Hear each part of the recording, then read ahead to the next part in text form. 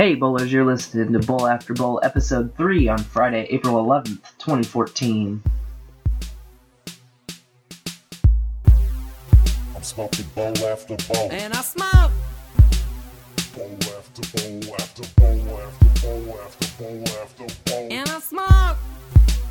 Bowl after bowl after bowl after bowl. Alright, so I'm sitting down here with Mike Hagan. Hi, Spencer. How's it going, Mike? Pretty good. Mike is, many things, but the main reason I had him on my show is he used to have a show on KOPN back in the Dizzy called RadiOrbit. And RadiOrbit was, well, according to your website, it was created with three things in mind: to share art, to share information, and to find the others. Now, I know that Find the Others is originally There's a Leary quote. Leary, It's a yeah, Leary quote, yeah. the New York captain of the acid Right. culture. Right. And Terrence McKenna kind of picked it up and also talked a lot about finding the others. And yeah. The original quote, I think, was somebody was talking to Leary, and you know his tagline was tune in, turn on, and drop out. right. And the guy said, well, what do you do after that? And he said, find the others.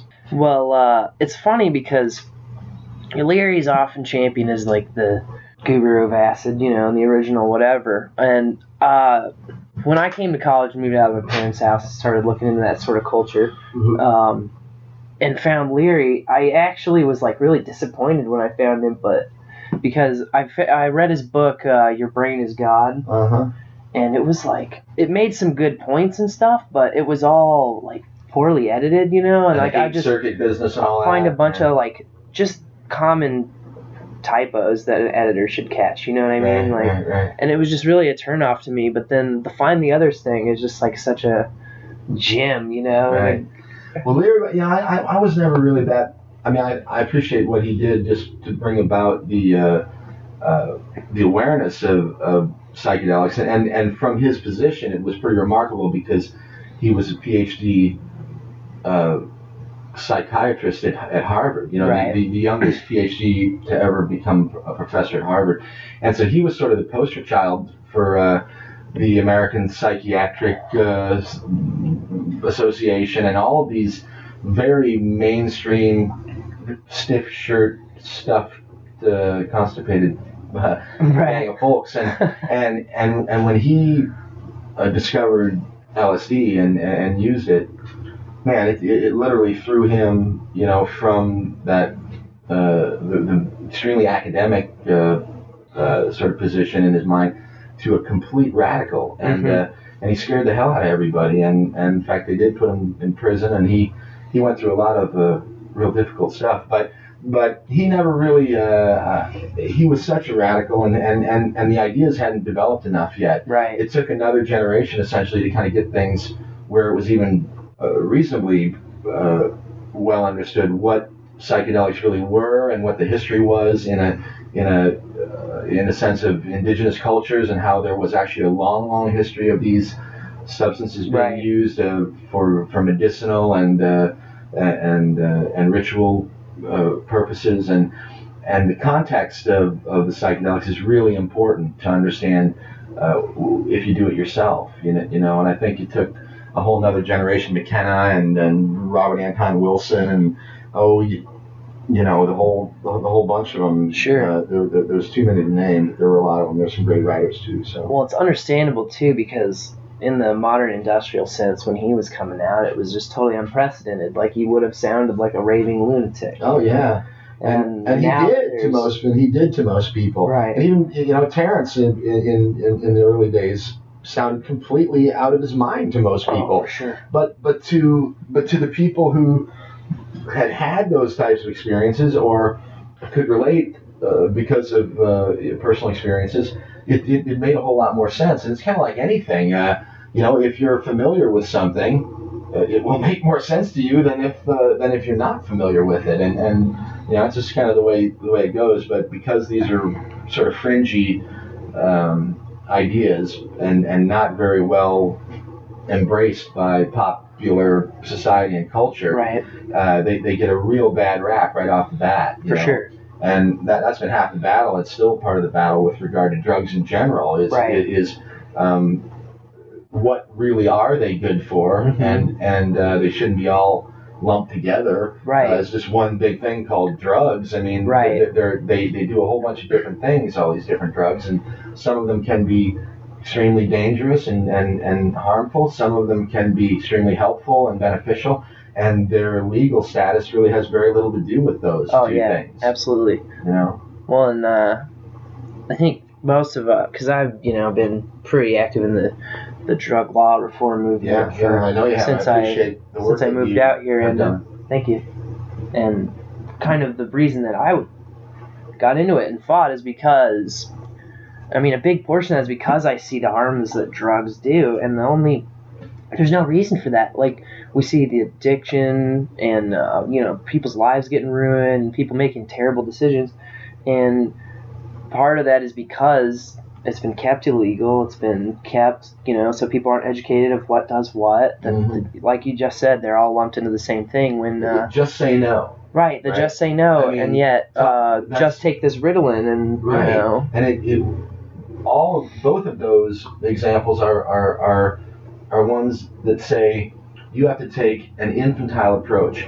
You are not allowed to ask any questions. You don't need to educate yourself. You don't need to talk to anybody else about this. You just say no. Right. And you just do what you're told.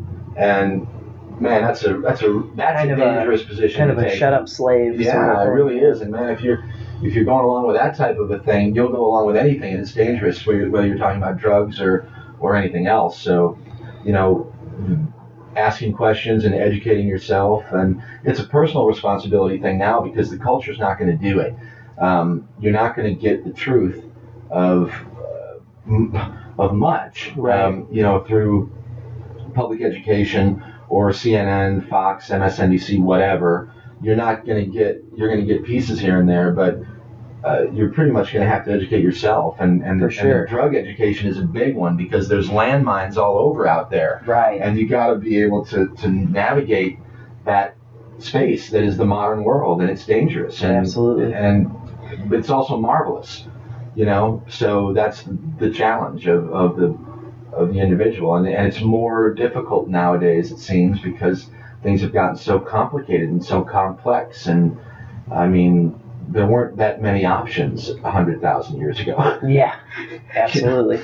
I mean, like you were talking about earlier, you're walking around on broken sticks, barefoot, and wearing a loincloth if you're lucky, and enjoying the nice days and miserable when it's not nice, and really living with the rhythms of the natural world. Right. Now we're so separated from that, and we live in this essentially a digital environment. For sure. Which is overwhelming us with information all the time. I mean, things that happen anywhere in the world are real time if you're looking for them. Like you can just be on a Twitter feed or your Facebook or your telephone or whatever, and it's crazy. I mean, I don't know what it's doing, but it's got to be doing something. It's definitely changing us, and part of our evolution. It's like a drug in and of itself. Technology is like a drug. For sure, yeah. It's a different pathway for data to reach you. Different input. It's funny because Terrence said years ago. He was talking about the miniaturization of computers and about how they were getting smaller and smaller and smaller. Right. And this was in like the 80s. He was talking about it, right? Sure. And he said, someday a computer will be small enough that you can swallow it. And that's now the case. Sure, yeah, with the pills, yeah. And then the pun was, of course, some people will never be able to swallow it. Right? Yeah, fair, yeah.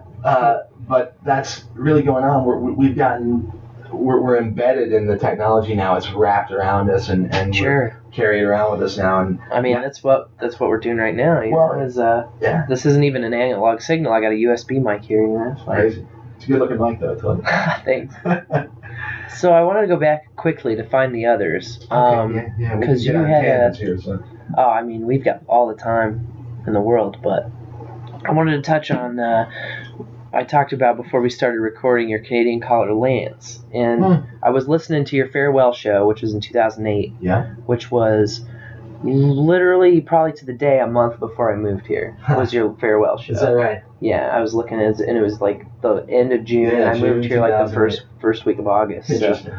So I guess that'd be a month before, because we got July in there. I forgot about July. Close enough. Yeah, no, it was like your show ended right when I moved here. And so, anyway, I'm sorry, the guy from Canada, Lance, he said that 12 people can, out of a group of 20,000, can change the, the social norms and the thought process, basically, can change the hive mind of 20,000 people with just 12 changing their mind. So his point was that in your quest to find the others, there's probably not a lot of others out there, but don't be discouraged by that or lonely, because you only need 12 to change 20,000. Right. There's a whole lot of leverage that you can take advantage of when you get a small number of people aligned with the same ideas and utilizing the tools that they have now. Right. The problem is always what do those 12 people want to do, and sure. And this is where we always come into problems as humans, is that as good as the ideas are out there, people disagree about the details, and then they say the devil's in the details, Right. And the greatest of intention, at least if you look historically, we just can't seem to get it. I mean, we try and we have great ideas and great writers and great thinkers and great artists and great all these things, and yet we find ourselves in the same old mess, basically. If you look around the world today, it is extremely nasty. Right. And now we know it, because we're faced with it every day, because of the connectivity of everybody. You get to see it, and there are still extremely high percentage of poverty-stricken people.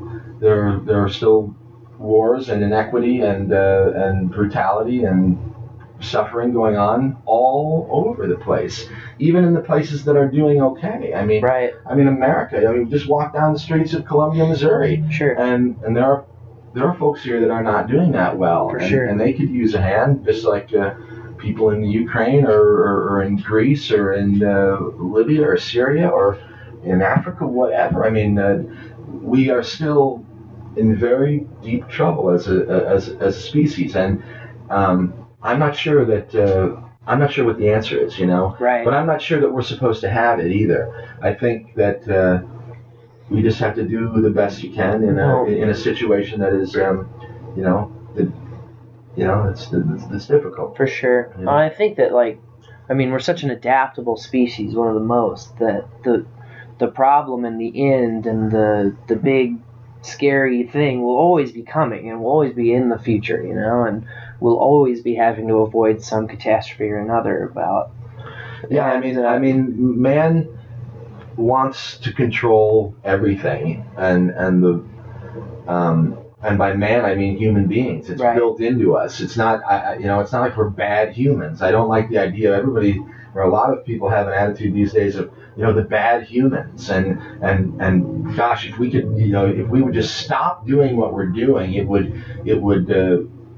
be okay or it would make things better for the rest of the planet or whatever. But humans are not responsible for their own genetic makeup. We did not design ourselves, and we are what we are, Right. And some things are built into us, and controlling the environment is one of those things. We like to control the environment, and clearly we do it like no other animal has ever even come close to, and we're not going to stop until something stops us, perhaps, Sure. But the truth is, as great as man's technology and enthusiasm for control is, they can't find a plane at the bottom of the ocean. They cannot stop a hurricane. They certainly can't stop the sun from doing what it may do. And at any moment, something can happen in the greater world that can put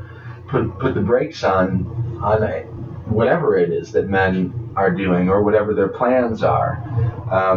So you're right. The next catastrophe is always just down the road. You just don't know how far down the road. And that goes along with the personal life too. You know, as an individual, when things are going well, you better fucking enjoy it, because I can guarantee you some point down the road here, something is not going to go so well for you, and you're going to go through something that's going to be difficult. And that's the way it works. And you don't have to like it, but you better recognize it. Absolutely. You know, you gotta be cognizant of it. Yeah. Yeah, and so you know, trying to tie it back to finding the others. Your best bet is to be around like-minded people that you care about and who care about you. Sure. If and when you go through those difficult times, when things are cool, there's no problem. Everybody loves you. For sure. You know, and you don't need when things are cool, you don't need everybody. Yeah. It's when things get ugly and when the brown stuff hits the blades that's when you find out who your real friends are. For sure. That's when the ones who aren't scatter like cockroaches. Right. And that's the time when you need those quote unquote others. And it's funny, the word other, because other usually means different. Right. In this case, it is different. It is in the sense of a different person. We're all different people, but finding the others is the others like you. Exactly. and that's what you're going for, you know. I was like I said, I was listening to your farewell broadcast, some of it, and it seems sort of bittersweet. How long did the show go on? It was just under 5 years, I think, 4.5 years or so, and I did 200 and some odd shows, and most of those with interviews with people, and it still is, because I really enjoyed doing it. Sure. But it was also done. Just time. Sure. Yeah. I heard you say, I pulled a couple of quotes from what you were saying on that, sort of talking of like wrapping up the larger concept of your show. And you said that you used the show to spread information you wanted to be spread, and you thought it was important to be spread, and that you made this point: I don't want to become redundant and just another huckster radio host who will talk to anybody who has a book for sale. I'm interested in authenticity and legitimacy. And you said that you were quite proud of the hosts that you had on and the people, and selecting the people that you did select to be on the show. And I kind of wonder about that, because like this show, Bowl After Bowl, this is the third episode, so it's in its infancy, and people kind of ask, because of the name, like, what is it about bowling and smoking weed? Like, the answer is yes, but it's not limited to that, and it can really be anything. So do you have any kind of advice for, like, limitations or where I should aim, or, Well, first of all, thank you for having me on your show. Yeah, of course. It's an honor. It's always nice. It's an honor from this side as well, man. To be asked, so thanks. I don't know if I talked about it in that last show or not, but my strategy when I started off was that they weren't going to let me do it for long anyway. Sure. Because it was sort of before the podcast thing got going, and I really needed the radio station to do what I was doing. Right. And even now, I'm glad that I did it through KOPN, because I liked having those call letters after the name of my show. It's very it gave it a little bit of something when I was trying to get somebody on the air, really, more than anything else. Definitely. But I honestly thought that the show was going to be too controversial to stay on for long. Sure. So I made a list of like the top 10 people that I wanted to have on, and my goal was to get them on as soon as possible. Right. And they were essentially my heroes. These were people that that I just had been a big fan of since people that were really influential in the way that I built my how I furnished my head and how I built my worldview. And so that would be my first bit of advice: is don't wait to try to get the people that you really like, because you might be dead next week, and not to be not to be negative, but Right. you never know what's going to happen. For sure. And don't sell yourself short. I mean, you should know what you're doing. Make sure you got your show together, and make Right. sure that you're technically, got it together. So you present a reasonably professional product. Sure. And that's the goal of any broadcaster is to make something sound good, man. Definitely. You want people to like it, and there are ways to do it, and you get better at it as you're doing it. But once you get it together, and you already got it together, you're really good. I mean, you do such a great job when you're on stage in public, emceeing the shows or whatever, and you've got a knack for it. So Thanks, man. I appreciate that. So find the guys and girls that you think are doing great work right now. Sure. Put them on your list, Okay. and then come up with a real respectful way to invite them. Definitely. Treat them with respect and say, hey man, I really appreciate what you're doing. I think you're doing great work, and I'd be honored if you'd come and spend a little time with me, because that goes a long way, and most people will be thrilled that somebody actually is paying attention to what they're doing, especially Sure. in the line of work that you're interested in. Right. There are a lot of people out there that go unnoticed and are not being interviewed, and they Definitely. really should be, because they're doing important work. So. And there's also just a lack of spaces to go to get this sort of information on a regular basis, or at least information that hasn't been watered down or editorialized or this or that for certain advertisers, Isn't it crazy? It's so ironic in the sense that there's more information and the ability to share information now than there ever has been, yet it's muddier than ever. Sure. And it's just, I don't know, it's weird. So do you listen to podcasts at all, or?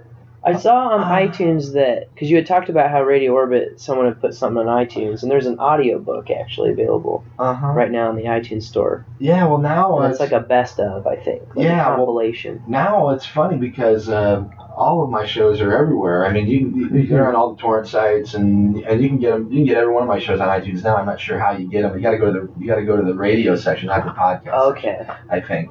See, I was looking for them, but I didn't see. But they're also on MikeHagan.com. Yeah, they're all on my own website at MikeHagan.com. And we'll link to that in the show notes. Yeah, and there's no password or sign up or money or anything. You just go there and click on them and download them or whatever.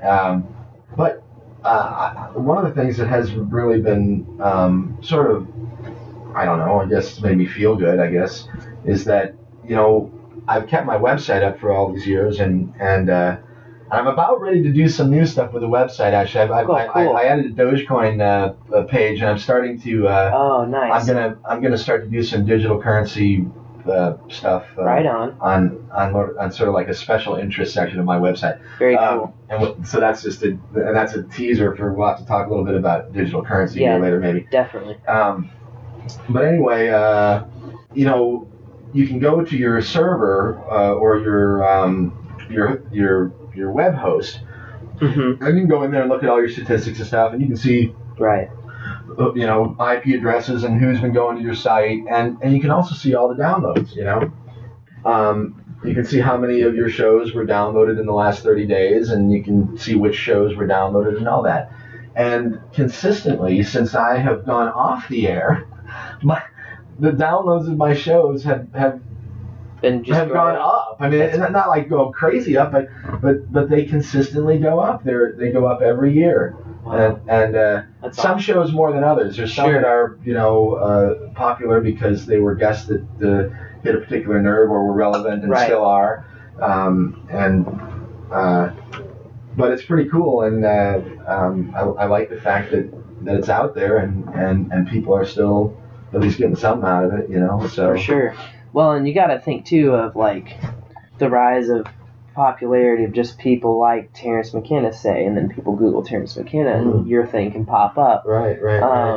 I can imagine that in and of itself would just gain you more followership. Well, I thought when the whole 2012 thing came and went that would be it. Sure. Because he was kind of all in on that. Well, but he also, I mean, don't throw out the baby with the bathwater. Oh, absolutely. Sort of idea that he was extremely struck by that idea, and sometimes things get stuck in your craw, it doesn't delegitimize other things. And Right. And I know you realize that, but I think some people have said, oh, he was a charlatan and this and that. And Terrence was an authentic guy, and he had some remarkable personal experiences that he was trying to resolve over the course of his life. He was just trying to figure out what was going on, and his theories were the best he could do. Right. That's what he came up with, and hey, no one's been right so far anyway. For sure. It's not like anybody else has been right about what's been going on, or what the future holds, or So he was awesome, and I miss him a lot. He's one of the reasons why I started doing that show, and a lot of other guys that were and girls that just struck me so strongly that I felt compelled to continue the message, sort of. For sure. It's funny because recently Dennis has been kind of making the podcast rounds. He was on the Joe Rogan show, which is one of the more popular and most downloaded podcasts right now. And he kind of was saying the same thing, and both him and Joe kind of agreed about how,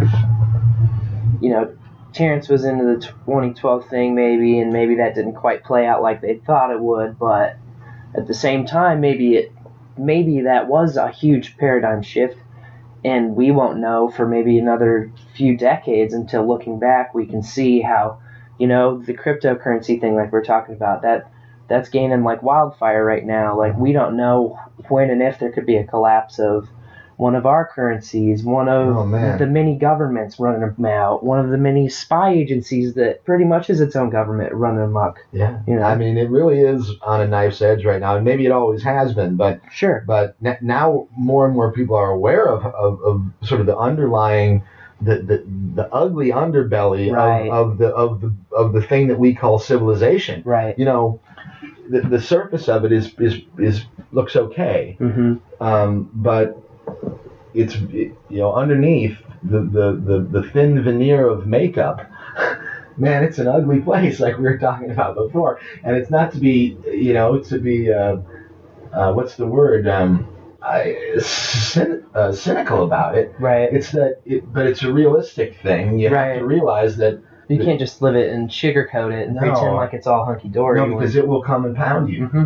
And so you gotta be aware of the truth of the matter. And I have a friend who says, the world is a sausage factory. Sure. and everybody likes sausage. Likes a good sausage, but you don't like to see how they're made. Right. Absolutely. It's absolutely true. And that's sort of the human condition. There's a lot going on that we don't want to see really, because it would make people extremely uncomfortable if they really knew what was going on. And it also means that things aren't as solid and rosy as they might appear either. Things could come unglued at any time. Like you say, who knows when someone's just going to throw the board. Right. Absolutely.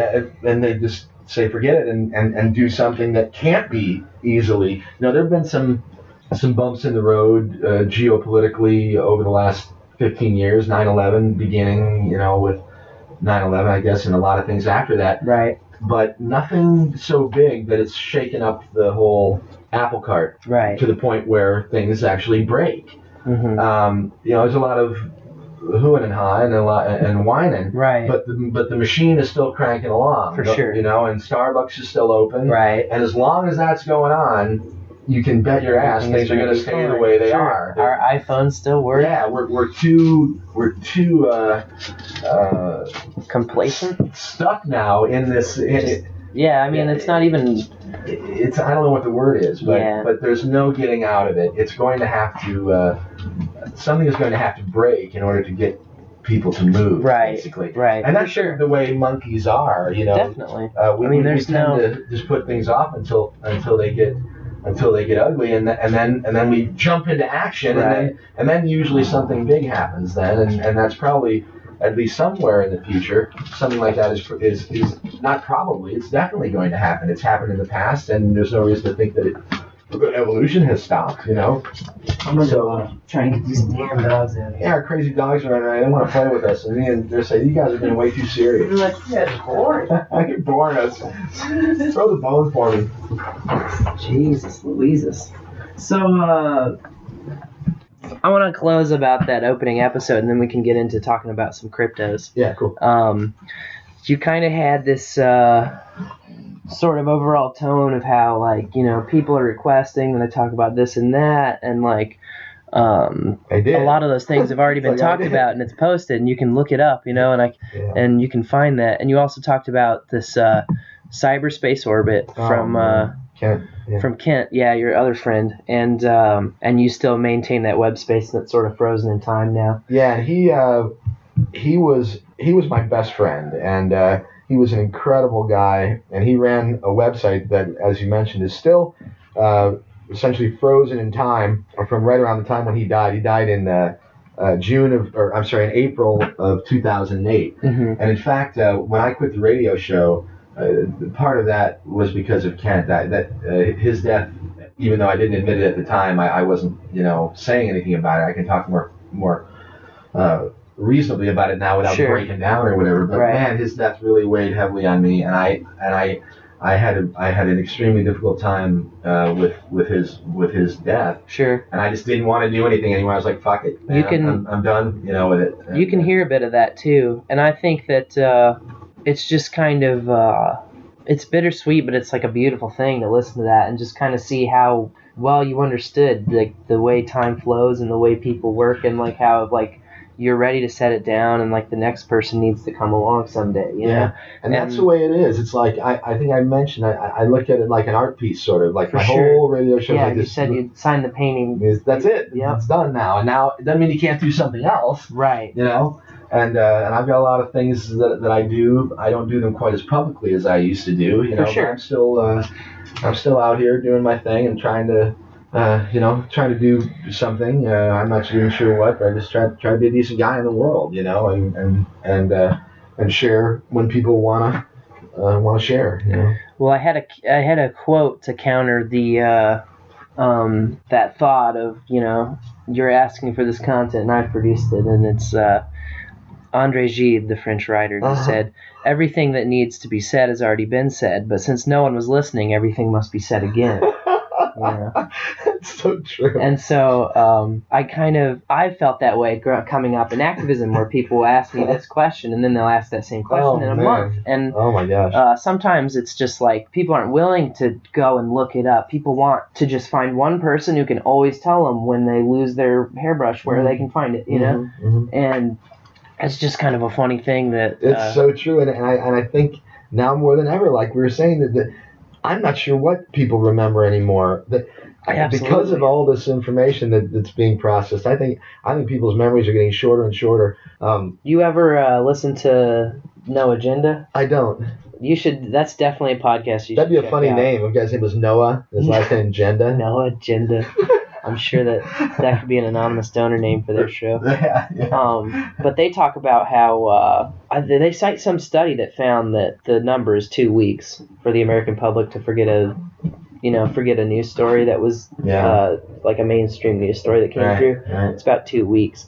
And they also, one of their themes that they operate on a lot is what's called the 6-week cycle. Mm-hmm. I don't know if you know about that, but that's like it's the FBI thing where they have to they want to is it for reinforcement? Legitimize their budget, and like they want to keep their budget, and so they'll arrest a terrorist. And you know, even Rolling Stone, I mean, it's kind of well known that they grow terrorists and give them the fake bombs, and then they don't blow up, and then you get arrested. You know, it's always some college kid who is always like, I hate my mom, I hate my mom, dad, I hate my country, everything's so fucked. And we're like, oh yeah, well, you want to buy bombs? And they're like, no, but everything's fucked. We're like, well, you should buy bombs. Yeah, they totally. You know, and they kind of goad you into becoming a terrorist, and then arrest you, and then say, we saved you guys, we got a terrorist, you know? Right. And this kind of happens on a 6-week cycle, because that's about how long it takes to run the thing every time. And there's a number of memes that pop up that There's always a kid with 3 names. And, Right. You know, people didn't really know him that well, and there's a number of other things. If you care to dig into it more, I won't really go into it because it's kind of their thing too. But yeah, but I get it though. I believe it too because I mean, you know, whether these things are staged or whether they're not, some of them probably are, and if they're not, they take advantage of them as if they were. But to tie it into what we were talking about, like the 6-week cycle totally works because nobody fucking remembers from a month and a half ago that the same thing happened in Frisco and now it's in Detroit. But like, whoa, we're still change saying the name and change the scenario a little bit, but all the same players are still involved, and it's the same news story with a different face in it. You know? Oh no, it can't be more manufactured. I mean, we it's incredible. The Matrix likeness of it, or Truman Show even. Oh yeah. Where you can call the next car that's going to come by in the rearview mirror because it's on a loop, you know? Yeah. Oh, man, it's weird. It is very weird.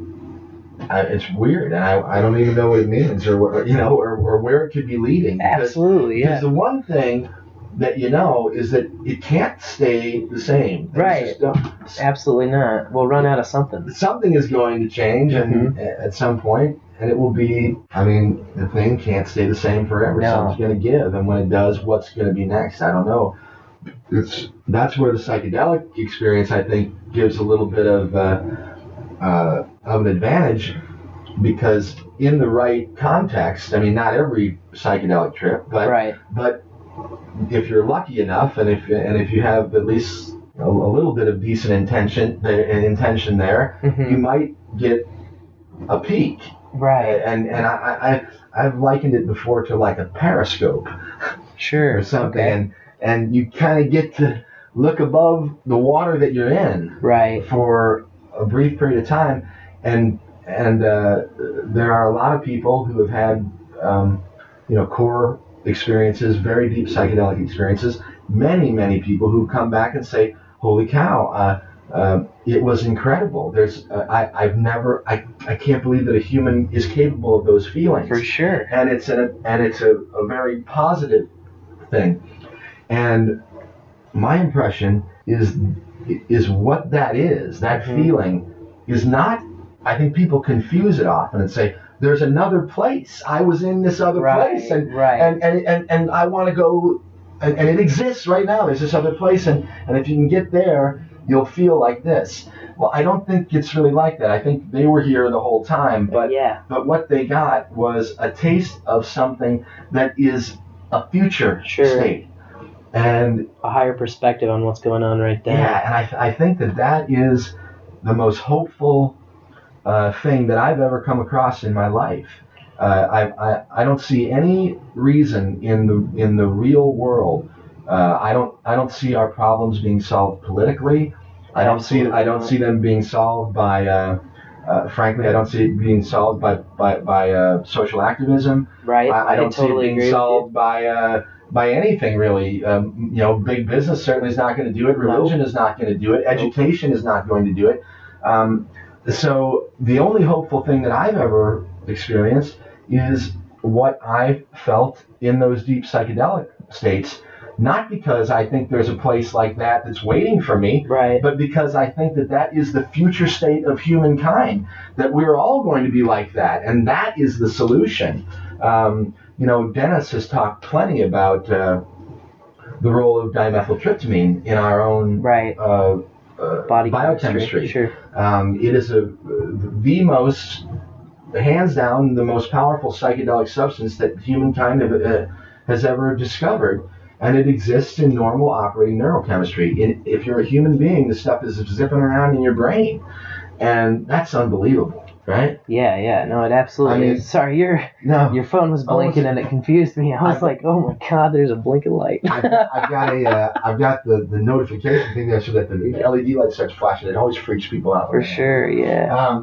But Sorry. So DMT is in everybody's brain. Talk about the whole species being set up for a takeover or something. Absolutely. I mean, just one little shift in the endogenous levels of DMT and everybody could get high. Mm-hmm.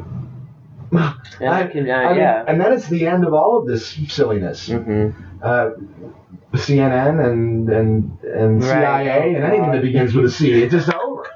You know, I mean, there will be better things to do, and everyone will just begin doing them, and that will be the new way. For sure. Hopefully, it happens while I'm still around.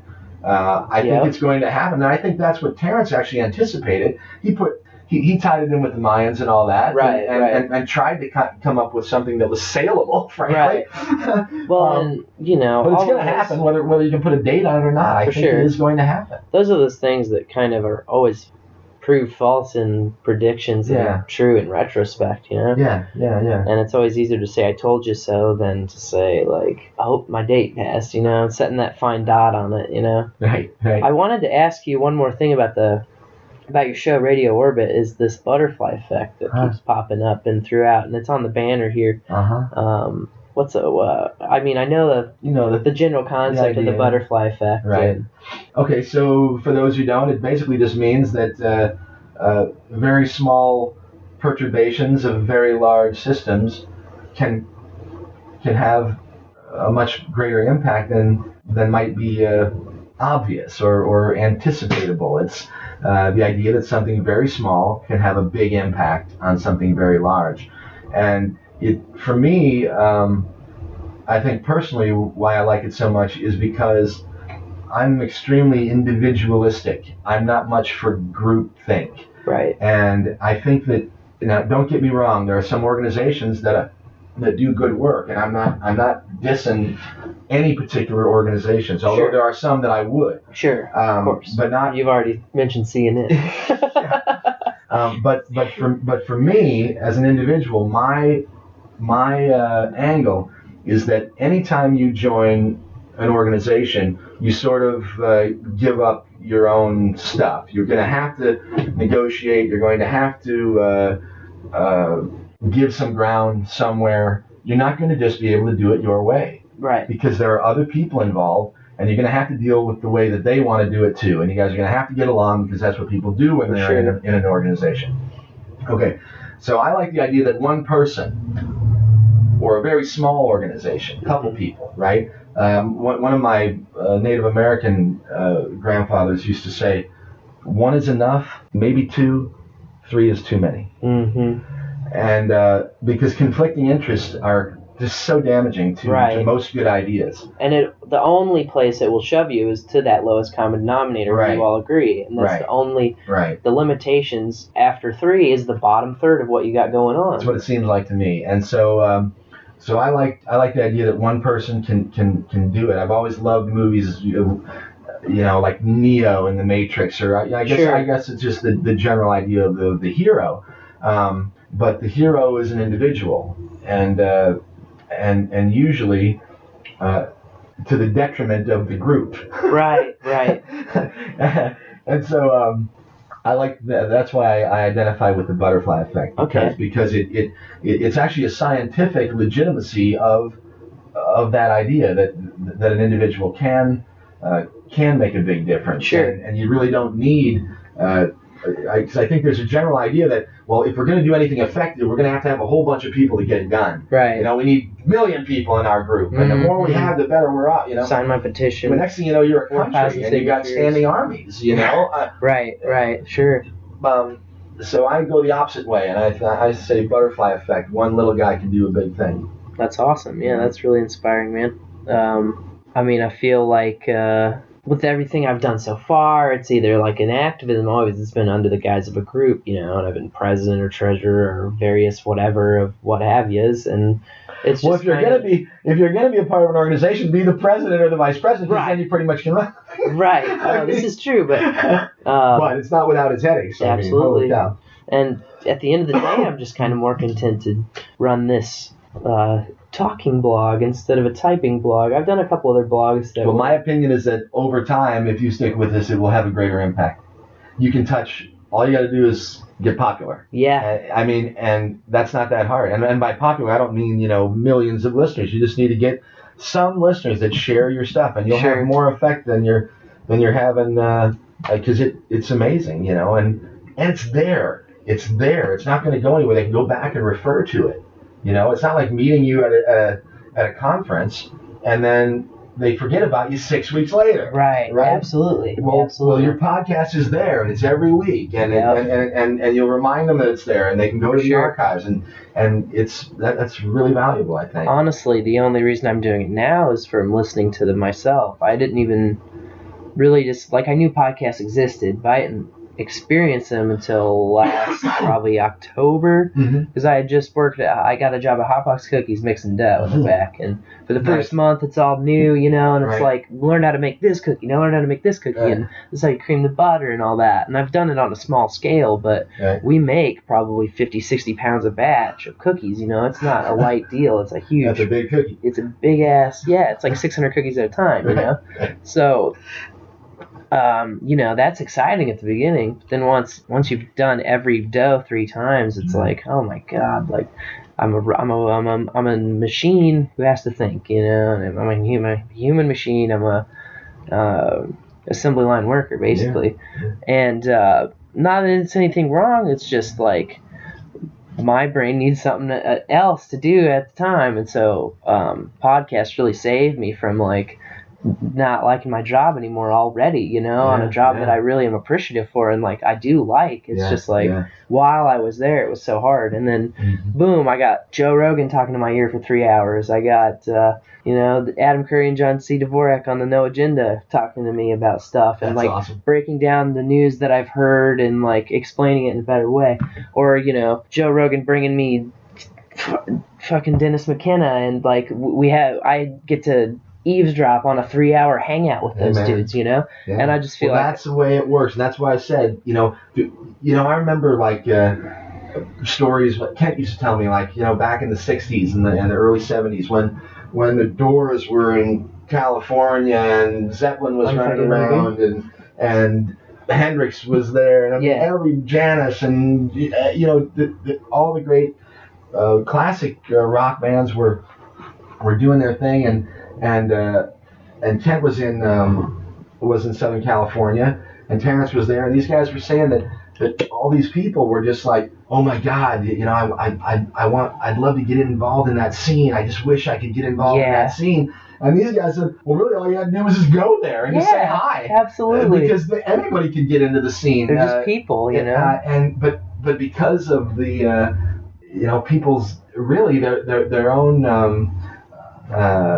self-doubt, right? Absolutely, which is very powerful. Absolutely. I mean, your mind can really play some nasty tricks on you to make you think that you're not worthy for this or that or whatever. You're not a famous professional, blah blah blah. Why would they want to hang out with me, or what do I have to offer in that circle or whatever? But that's that's not a very healthy way to look at it. These people are.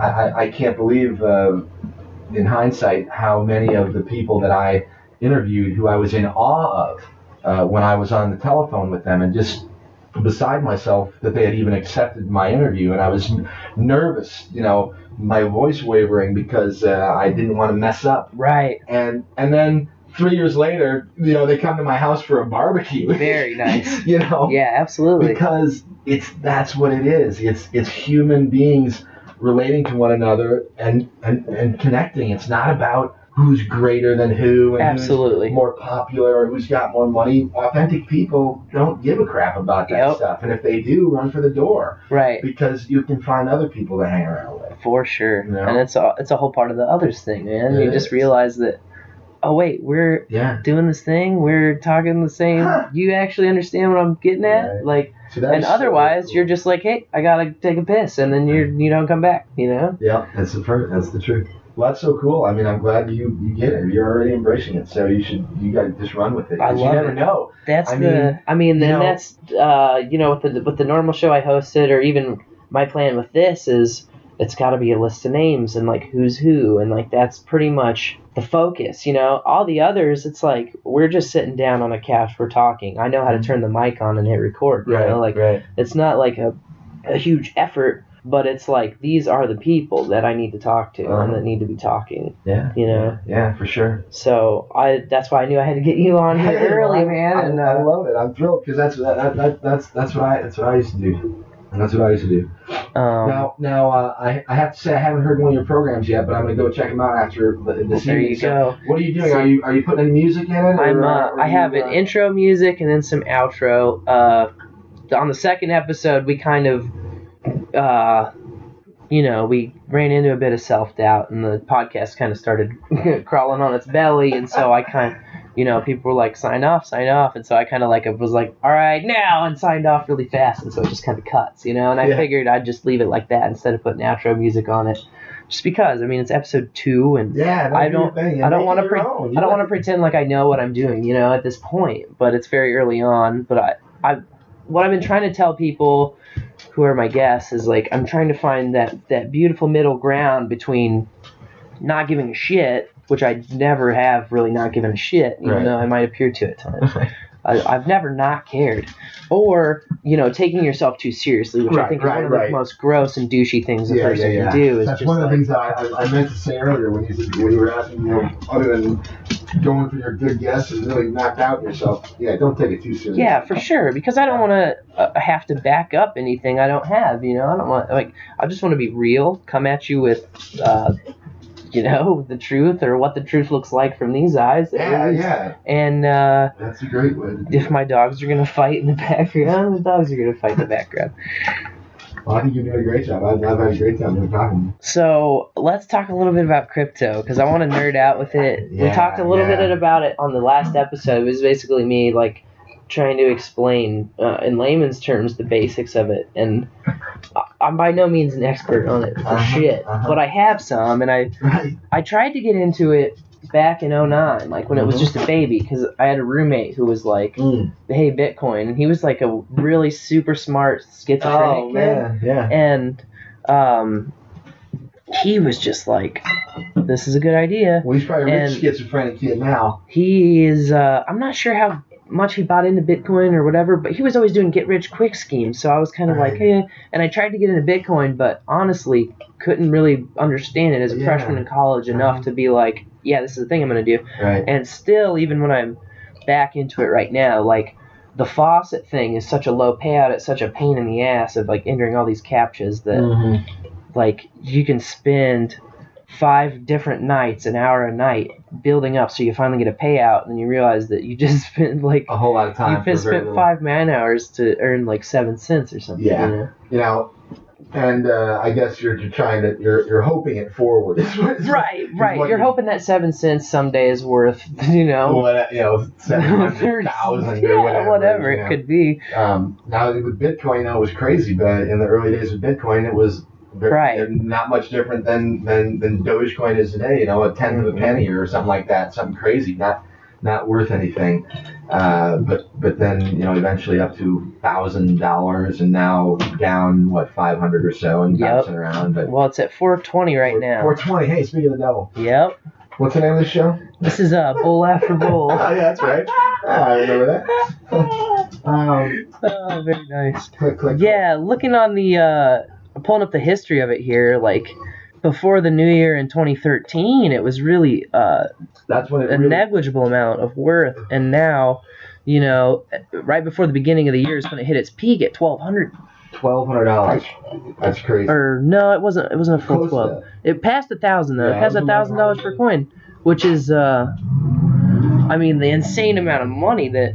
Here's the percent change for the 2-year outlook is almost 8,000%. 8,000%. Almost 8,000%. And that is at, right now, a historical low. People are freaking out right now. Right. And it's because of the speculation, maybe China will ban, maybe China won't ban, which is going on for fucking months, really, but it's been really heating up lately.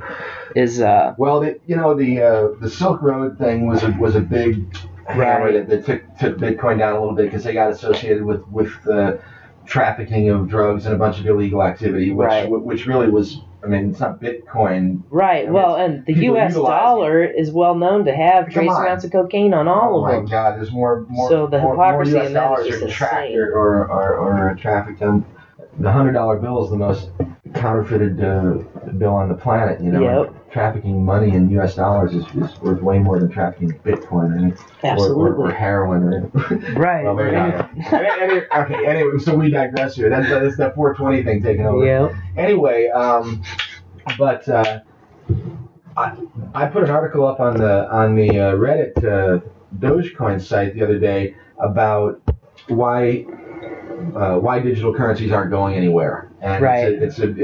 I should send you the link, but there's a lot of good articles that are being written right now, but I think there are some pretty strong arguments that show that Bitcoin and probably some of these other alternative digital currencies that have popped up are going to stick around. There are a whole lot of advantages to using them, and once you get familiar with them and comfortable using them, man, forget about PayPal, forget about wire transfers and $35 cashier's checks and all that stuff. Right. I mean, that is gone, and I've been messing around now just for a couple of months. I was a lot like you in that I heard about Bitcoin a few years ago, and I looked into it a little bit, but I was confused. I didn't even understand the language, and I just kind of said, well, whatever, and I forgot about it.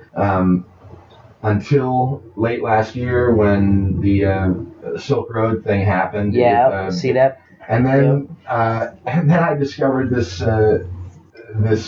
currency called Dogecoin. Yep. Which is essentially a digital currency that's based on the Doge meme, that cute little Shiba Inu dog, right, with a bunch of funny language wrapped around it. And such coin, very promising. Anyway, so I kind of thought it was just silly and funny at first, and I went to I went to the Reddit site. I guess there's a Dogecoin subreddit there, and there's a very active community there, and 75,000 or so I think now are subscribed, so we say, to that particular subreddit, and many of them are really, really active and enthusiastic about Dogecoin and digital currency in general, I think.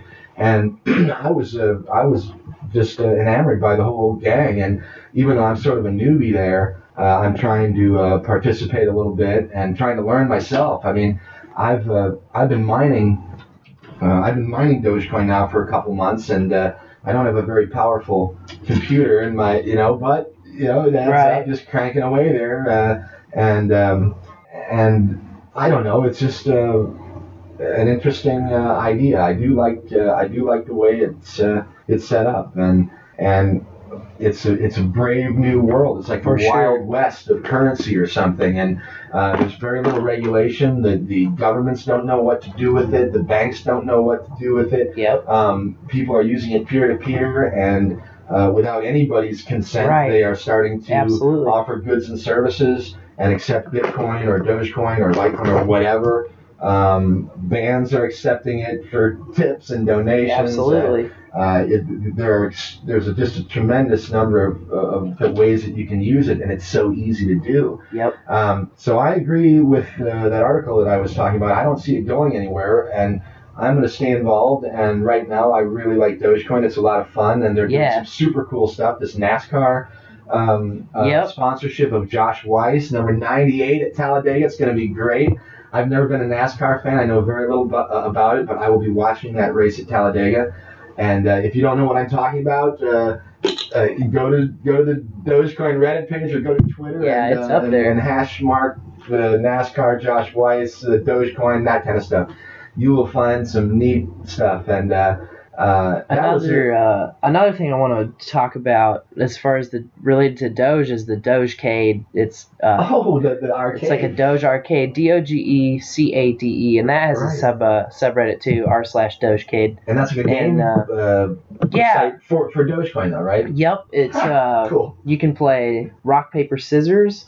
You can play Battleship on a smaller scale of Battleship. You can play what's called Leap Doge, which is like a version of checkers. Leap Doge. It's called Leap Doge, and it's a little checkers game that you play, which is really cool. And then there's one other game in there.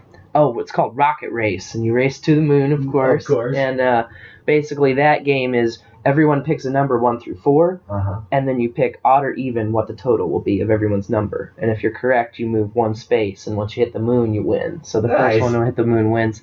Yeah, you But sent yeah. me the Dogecade. I've got that at work. I probably shouldn't have it at work, but it takes up some of my Dogecade. time. But that's super cool. We'll have a reference in the show notes. You Yeah, can put be a link to you the can be my Dogecade. referral, and I can earn some Doge for you guys signing up. For For sure. Hey, I want to add one more thing, and I think the neatest thing about the Dogecoin community is that they're actually decent people. It seems like they've done some really cool stuff. I mean, the NASCAR thing may not seem very socially responsible, but it's extremely valuable for what it's going to do for visibility of Dogecoin and the Dogecoin community. But they've done some remarkable things over the last few months. They sponsored the Jamaican bobsled team, of course, for the Sochi Olympics. They raised enough money to drill a few water wells in Kenya. There are a number of projects that are ongoing. There are a couple of individuals who I don't even know their real names, but one guy goes by the name of Moolah, and the other guy his Twitter name is Save Them Hood. But I mean, these guys have been throwing around a lot of money to help other people, to promote Dogecoin, digital currency in general, and to just I don't know, do something different, and cool, because there's so little of that out there right now. So I think it's really neat what they're doing, and I'm really on with it, and I'm gonna keep hanging around there as long as that stuff's going on. For sure. Yeah, this story is from Forbes, and it talks about that Kenyan water charity donation we were talking about. Hopefully there was some money someday. If we get some more popularity and some more visibility, it could go up in value too. But that's really not the full goal. The goal is absolutely is to build the thing. Just to send resources where we want to send them without a middleman taking it all and telling you what to do and how to do it. Oh man. Yeah, it's just kind of a freedom issue, really. Tell you what, I mean, the whole, the Bitcoin protocol was based, don't quote me on this, of course I'm saying it. But, right. The Mike will instead. Yeah, it was really a lot about, anti-Fed type people, gold bugs and Ron Paul type libertarians that want real money. And, Bitcoin is really set up like gold. And you mine it. Right. That's why the term mining is used for these coins, is because it's a digital mining, but essentially it's like mining gold. Sure. You're digging it out of the ground, and the early guys get the easy stuff. It's like close to the surface, and the longer you wait to get into the mine, the deeper you got to dig, and the more resources it costs you, etc. So it's almost like there's a lot of memes showing up nationally about how the wealthiest 1%, blah, blah, blah, and the richest, blah, blah, blah, and we need to...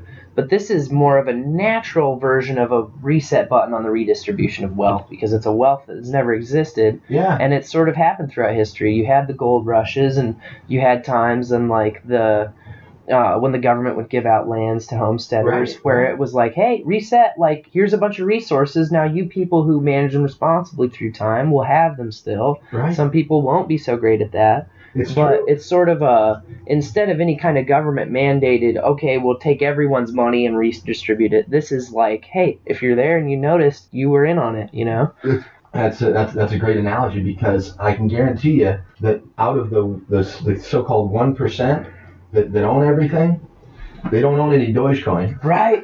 Sure. They aren't mining Dogecoin. Right. And they got US dollars and euros and gold bars. Right. They've got. Absolutely. So this is a way perhaps for folks without gold bars. Right. To get in on the lower levels of these digital currencies, and I do imagine that some of them are going to survive. And if you're on board with one of them that does, it'll be more than fun. It'll be well worth your hash rate energy power that you spent keeping that computer running. So anyway, digital currency, cool stuff, and we'll have to keep our eye on it. Okay. For sure. All right. Are you a member of that Reddit page? Yeah, I subscribe to the Dogecoin. Tell me what your name is, and then I'll have someone I can hang out with. So. For sure. I'll post it on the Reddit, and then we can both upvote it. Yeah. That's what we do. We'll take the damn votes to the moon. Okay. All right. Well, look, dude. I got my little boy calling me here. For sure. We got drum lessons here. Right on. And I got to get him to the studio. Drummer. Yeah, he's a fellow drummer. So. Cool. Right on. Well, Mike, I appreciate you taking the time to sit down and have this conversation with me. I'm sure I won't let it be the last. I had a great time. Thanks so much for having me over, and I look forward to when you get this thing up on the web, and I'll share it with some people. For sure. And we'll have a beer and a smoke again, whatever. Right on. Sounds good, man. Right on, brother. And thank you, kids out there on the internet, for listening. Yeah. This is Bowl After Bowl. May your bowls burn ever brighter. Cheers.